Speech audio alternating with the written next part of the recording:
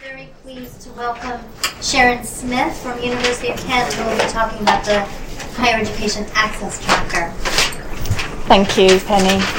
Well, I'm really pleased to say that I think there's been a good foundation for my talk today, because from the very first introduction that Penny made, talking about the complexities of evaluation and demonstrating impact, Anna Bennett's quote and the difficulties that we all face as researchers, and then of course with Neil's talk, I was nodding my head along the way, recognising lots of what you were saying as a researcher and demonstrating impact.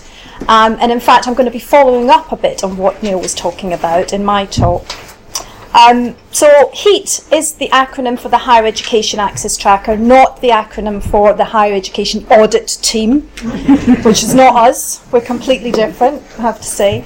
And what I would like to cover in my talk today is just give you a bit of a background on HEAT to set the context so that you know what we're about. But the bulk of my talk is going to be about our data research, and that's something we call the HEAT track, and I'll go into that in a bit more detail. I'm also going to share some of the outcomes from that research, so some of the findings that we have looking at individual student outcomes of participant level, participants who have engaged in outreach activities over a number of years. And then lastly, I'd like you to consider with me some of the challenges that we all face when we're trying to analyse this data, make sense of it, but more importantly, how we're trying to connect the participation in an outreach programme, the lives that students have come from and are going to, and that journey that they take through their educational life. So, HEAT. HEAT was actually a legacy from Aim Higher days, where all the institutions, all the member universities in the South East Aim Higher got together and said, let's collaborate to monitor and evaluate the effect of outreach. They recognised very early on that it was a difficult task, and they said we shouldn't do it individually, we should do it together. And there were some key drivers for that, in that we wanted to minimise duplication, we wanted to share the cost of recording data, collecting data about participants. But we also knew that there were some real challenges to be faced as researchers in finding some of the answers to our research questions, and we thought we could do that collectively rather than individually. And it was a case of us developing a framework for data research. We sat in many rooms arguing, I have to say. Rob's laughing because he was actually involved in Aim Higher. Having arguments about typologies, talking about what questions you should be asking students and when you should be asking them, talking about the fact that it's time consuming, and also talking about the fact that we're going to have to wait a long time for those outcomes to come through. But here we are today with outcomes in front of us. So it was a risk in so many ways for all making that decision to invest in that collaborative service.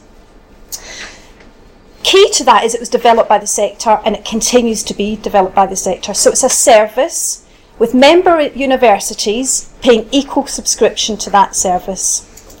We have a central data team who are servicing the needs of those member universities. And what we're trying to do is to shape that service going forward, so that we're continually coming out and asking our members, what is it that you want us to do to help you to answer some of those research questions? In the very early days, as I said, it was Aim Higher South East universities. By the time we got to the end of Aim Higher, they decided that with the withdrawal of Aim Higher funding, they wanted to keep it going, hence the subscription fee. We then had a number of universities coming in saying, can we join? And unfortunately, without us expanding, and we didn't have the investment, we were asking universities to pay an annual fee. We didn't have a chunk of money sitting there waiting to invest so that we could scale up. We approached HEFGE and made a bid for funding. So in 2012, we had in 13, we approached HEFGE, and then we were pleased to say they came back, and we have a £3 million rollout funding over a 3-year period. And that's to scale up, to introduce more universities to HEAT so that they become members. And today we have around about 40, although it changes every day. Our aim is by the end of 2017 to have up to 80 universities across England. all collecting the data, synthesising that data together, and contributing to what we hope will be a national evidence base for WP. There are 7 key outputs to the HEAT service. Again, I mention this all the time. The members decided what those outputs were. The first one being a repository, a web-enabled database that everyone uses, all our members use to collect that data and to standardise the collection of that data. And the other thing I've just been talking to Andrew about at Bath is to help keep that data clean, help keep that robust data in place that we can analyse later. The second one is our HEAT track. I'm going to talk about that more in a minute. But we also have a range of standard data sets and reports that we generate for the membership.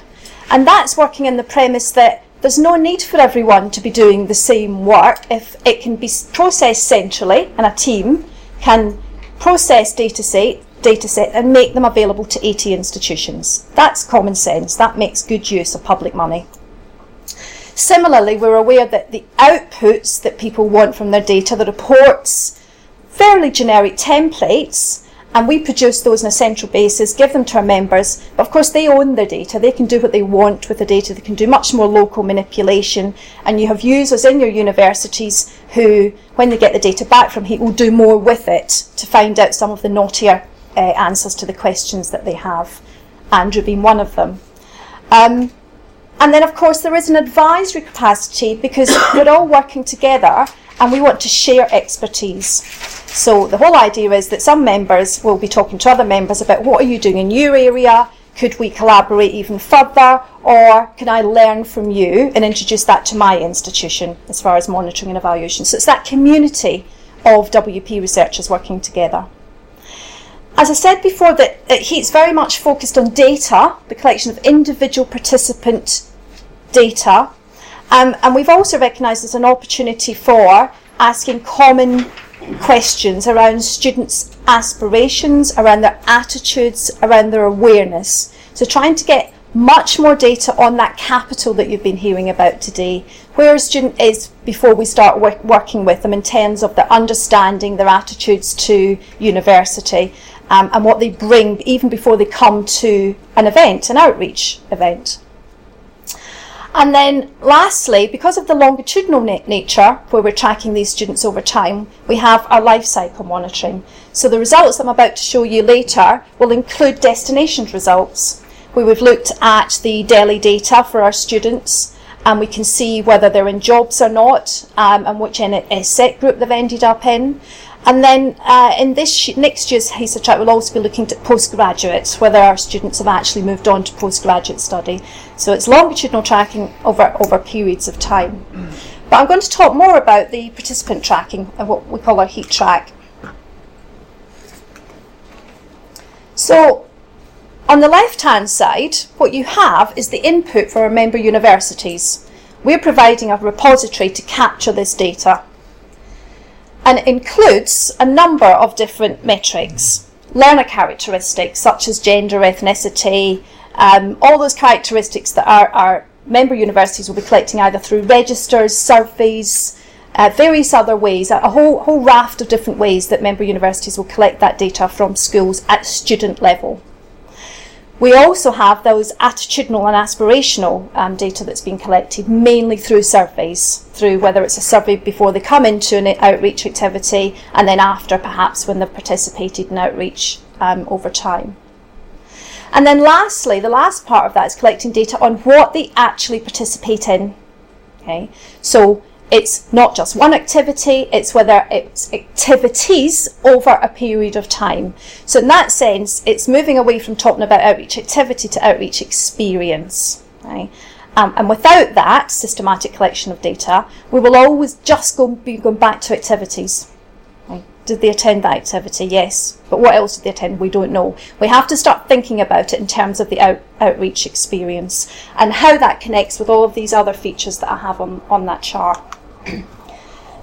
HEAT then process that participant data and we link it to a number of different administrative data sets at an individual level. So personalised data, and we're linking it through the Department for Education to get their attainment data, which, as you heard from Neil and we know now, is really important to understand that context of our learners. Skills Funding Agency, because many of our learners don't stay on at school. They go to further education college, and we might work with them in further education colleges. We might not.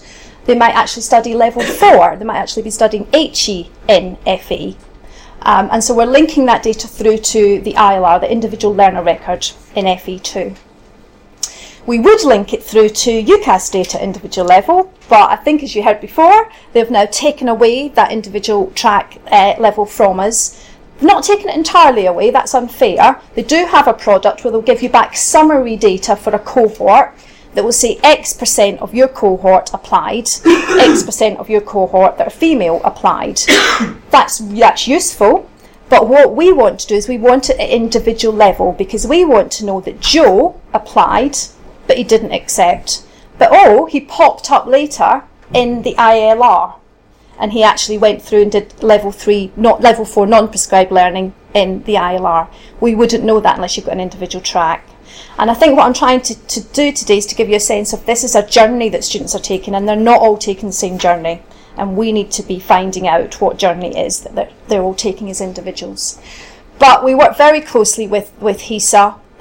So we do have entrant data. So we know that our students came into university, we know what they're studying, we know where they went to study, we know whether they achieved, whether they got a good degree, and then ultimately their destination if they come through on the Delhi survey. So it's that longitudinal tracking through agencies that we're doing centrally.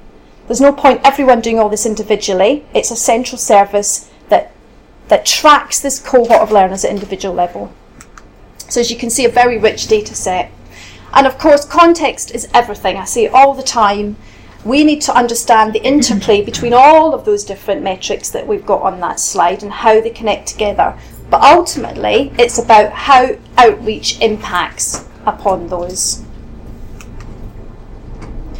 Just very quickly, we fuzzy match. So as you all know, there is no such thing at the moment as that individual identifier that a student has at primary school, and it follows them all the way through. So they've got one number in all the administrative data sets.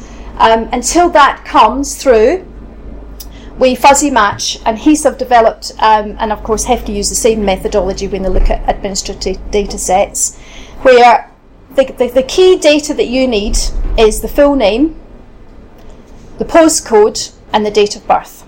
Okay, that's the 4 minimum pieces of information that you need to track learners through all of those data sets that I talked about earlier. Knowing which school they were at helps, because that's another verification that it's a student at the same school. Similarly, gender can help, because if you've just got the initial, for example, and then you've got the surname, so gender could be another.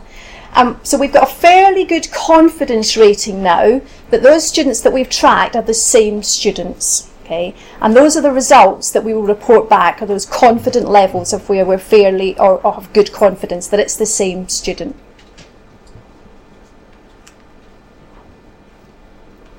So, actually, I'm just missing a bit of one of my slides, so you'll bear with me.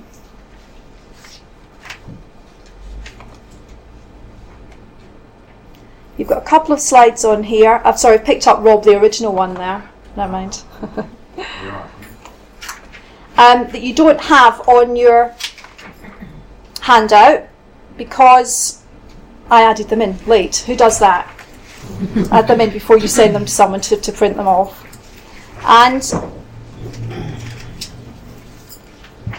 But they will be in an electronic version. I wanted to use them to illustrate the complexity that we're talking about. And I always say that if you want to undertake longitudinal tracking, you need 3 qualities as research teams. Patience, you're going to have to wait for it, but we can't make it through come any quicker. Perseverance, it is time consuming. It needs to be systematic. It needs to be clean. It needs to be robust. You need commitment from your institution that we're going to have a resource for this to be able to collect this data. And then lastly, you do have to be pragmatic. It has to be practical. It has to be something that your schools will work with to collect the data with for you in the first place, and use researchers and teams within WP teams in the university have to take a pragmatic approach about how you're going to use that data. The main thing to remember is it's that journey that you're trying to collect data for. At the point of outreach, and that might be primary school, we've heard how really important it is to get students early. You're then collecting the nuances of what they've been attending. It might not be one activity, it could be 15, 16, 17 activities over time. Some students don't stay in secondary, they go into further education. Students move along the path at different times.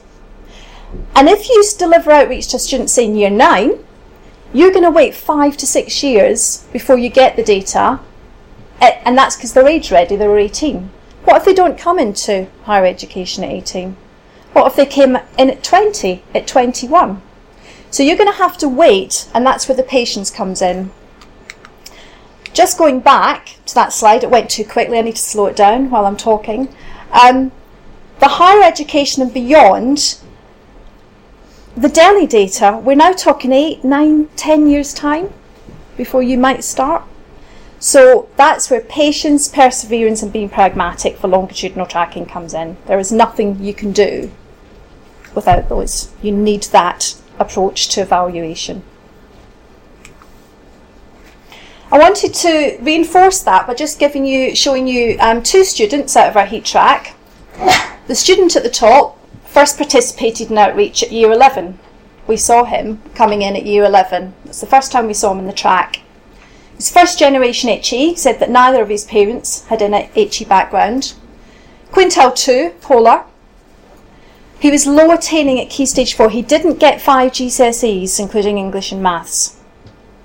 But he wanted to go to university. So he said, I really want to go to university and I want to do this. We told him that. We can see it in his survey data. At the bottom, we have another student who first participated in year 9, also WP in terms of first generation HE, quintile 1, but a high attaining Key Stage 4 student. She got, I think it was 7 GCSEs, including English and Maths. So different in terms of the academic capital that they have here. No aspiration to go to HE. Her survey said, I don't want to go to university, it's not for me. Okay. That's what we're working with. This is not a mono WP, that homogenous group of students. We're working with students for different capital. They come in, whether it's academic capital, social capital, their aspirations are different. And then we're delivering outreach to those students. And we need to track that to be able to make sense of it. The top student had 8 activities, we can see, 6 master classes, a campus visit, summer school. The bottom student had 10. A different mix, some attainment raising, there were quite a few master classes, mentoring sessions and 1 visit.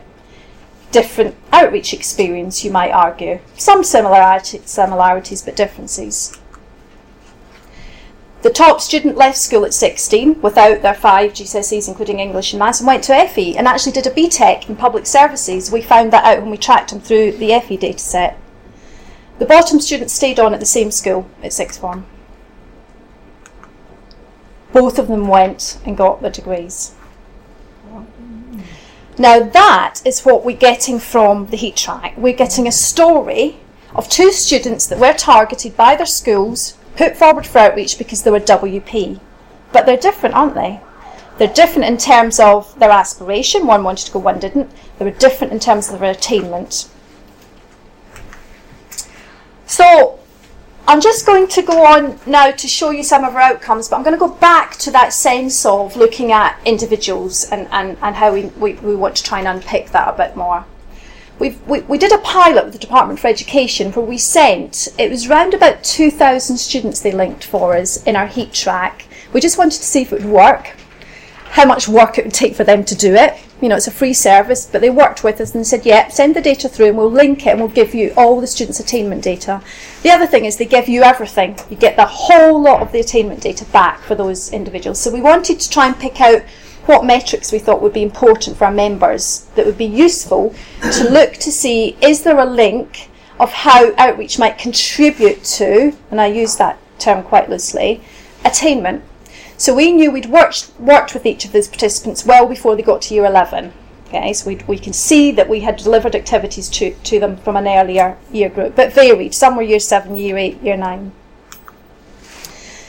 In the schools, so the national average of students in 2010-11, which was where this cohort were from, was 55% achieved that 5 GCSEs, including English and Maths. That's the national average. In our HEAT schools, it's lower, not surprising. We work with low-performing schools. It was 46% in our HEAT schools. That's the schools that these students came from in this cohort. When we looked at the HEAT student average, in fact, it turned out that 68% of them achieved the 5 GCSEs, including English and Maths. So we know that those students that we worked with had a higher performance at GCSE compared to the school average. We unpicked it a bit more and we looked at just with a focus on English, and it's this progress measure that head teachers tell us that's the thing that we're much more interested in. We're much more interested in the distance travelled and whether we're helping students to meet the expected progress, and it uses Fisher Family Trust and other data to see, are they meeting what they would be expected to meet? Looks at the difference between Key Stage 2 and Key Stage 4. Our HEAT students, 73% of them did achieve that expected level of progression, and that was higher than the non-HEAT students from those schools at 63%. So another good outcome. And then lastly, we looked at the attainment cap score for our HEAT cohort. All the students in our HEAT schools, it was 328. The non-participants in our HEAT schools, it was 312. And our HEAT participants, 356. They're what I'd call positive outcomes, but there's still a lot of questions around that.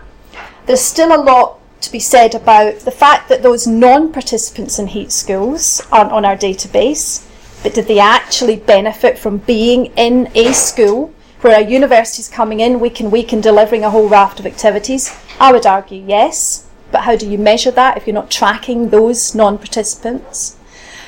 There's questions to be asked about, okay, would those participants have got there anyway? So what we're now doing is we're going to be getting that data from our whole cohort, and we're going to be trying to look at the links between what they participated in. So was it mentoring? Was it masterclasses? Was it that whole intensive, what we call intensive delivery? Or was it just one-off HE talks? So it's that articulation between their outreach experience and these is the next stage of our track. So we're just waiting for that to come through from the Department for Education, and really excited, because I think without attainment data we'll never crack this, and you'll see why in a minute. The next set of outcomes is to show you our track looking through to did they come into university or not, and what happened to them when they were in university. Our last track that we sent through to HESA was around about 40,000 participants, so it's not a small sample.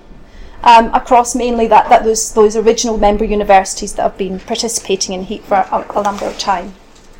I'm using Polar as that metric for looking at WP because it was available for all of our students, although we did have first generation HE and some free school meal data in there too. So remember, those students who are in Polar Quintile 1 and Quintile 2 come from an area of educational disadvantages, and they're less likely. Young people in that area are much less likely to come into higher education. So the HEAT progression rate for Quintile 1 and Quintile 2 participants was 32%, and that compares to 25% for the national average. So more of our students were coming in to higher education than their peers nationally. We also found that when we looked at that experience, and we classified it in terms of, very simply in the first instance, low intensity and high intensity, that students who'd attended high intensity outreach events, they included in summer school, there had to be master classes in there, a couple of HE talks, a visit to university, so that's what we called high intensity, were more likely than those students who'd been on a low intensity, which was an HE awareness talk, a visit, no summer schools had been there, no master classes. So we're trying to make sense of that experience in order to interpret the progression of our students. And then when we looked at the students who entered for a first degree, we found that 84% achieved their first degree. Okay. So this was evidence coming through where, I don't know in your own universities, but in some universities I've heard them say, well, it's all very well getting them in, but what happens when they get here, and are we setting them up for failure because they're not necessarily coming in with the same cultural and social capital that help them to acculturate in the same way as students from other groups come.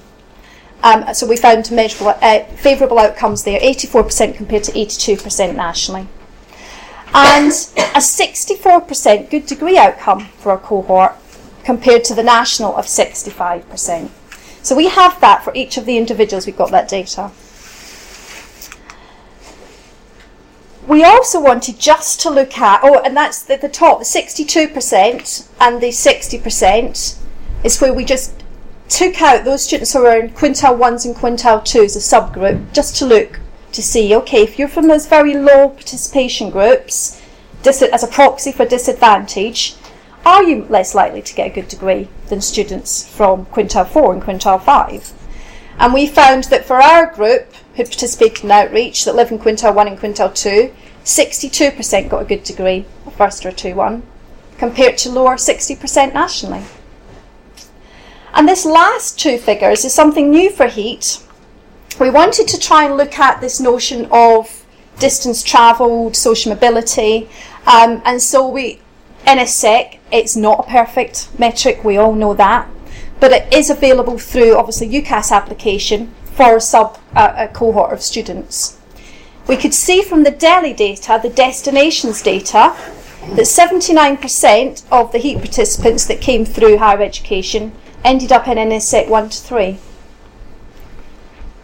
But when we looked to see what was their starting NSSEC classification, that's based on their parent. So it's the one that they put down in their UCAS application, that they say their parent's occupation. And then where do they end up with their own occupation after they've graduated and after they're in employment? 77% have moved from the lower socioeconomic groups of 4 to 8 up to the higher socioeconomic groups of 1 to 3. That really surprised us that it was that high, okay? And it's a considerable cohort. We're going to do a bit more work with NSSEC. We're not entirely happy, as I'm sure none of you are, that anyone's tried to collect that data and its reliability. But it's the first time. We don't have any comparators because I don't think there's anything out there, but it's the first time we've actually been able to see movement, I think, across our group of students.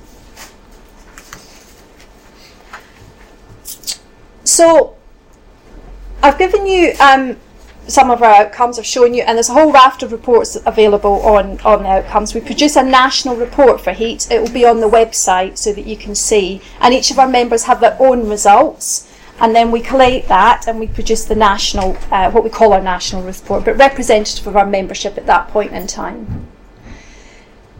I think we've come a long way since 2004 when we sat in a room arguing over our activity typology and whether it would ever be possible to collect individual participant data, and everyone would wait for it. So clearly we have come a long way, but we still have some challenges as researchers, because aside from some of those outcomes there, we're always asked questions but what's the magic experience that you should give to a student to get them to tipping point that tips them over and says, yeah, I've got the eureka moment, I want to go to university now.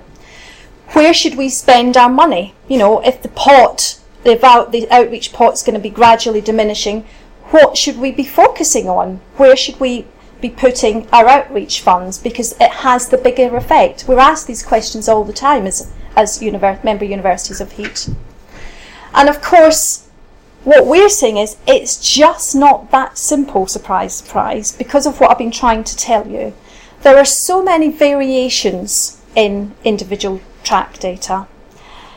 What is intensive for one student might not be intensive enough for another student, depending on that capital that I talked about.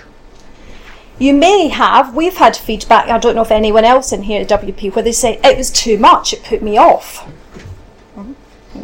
So it's that outreach experience. Is it right for that individual? And of course that has different effects and impact on the individual because they've got different starting points.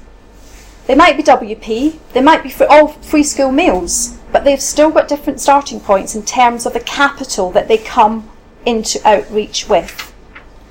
And we need to know what that is if we want to understand what happens to them and whether we think that the outreach that we've delivered to them in that journey has had an effect.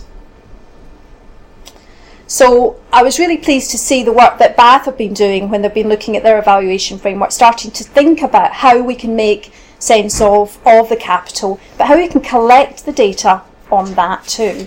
We can't get it through the administrative data sets. We can get some of it, we can get the proxies, but we also need to go back to looking and asking students about their capital in terms of their attitudes, their awareness, their aspirations, and some of that qualitative data that we can collect, that we can then combine with the quantitative data that will help us to interpret the findings. Because that is really, we have the findings here, we've got the rich data set, how do we then interpret it?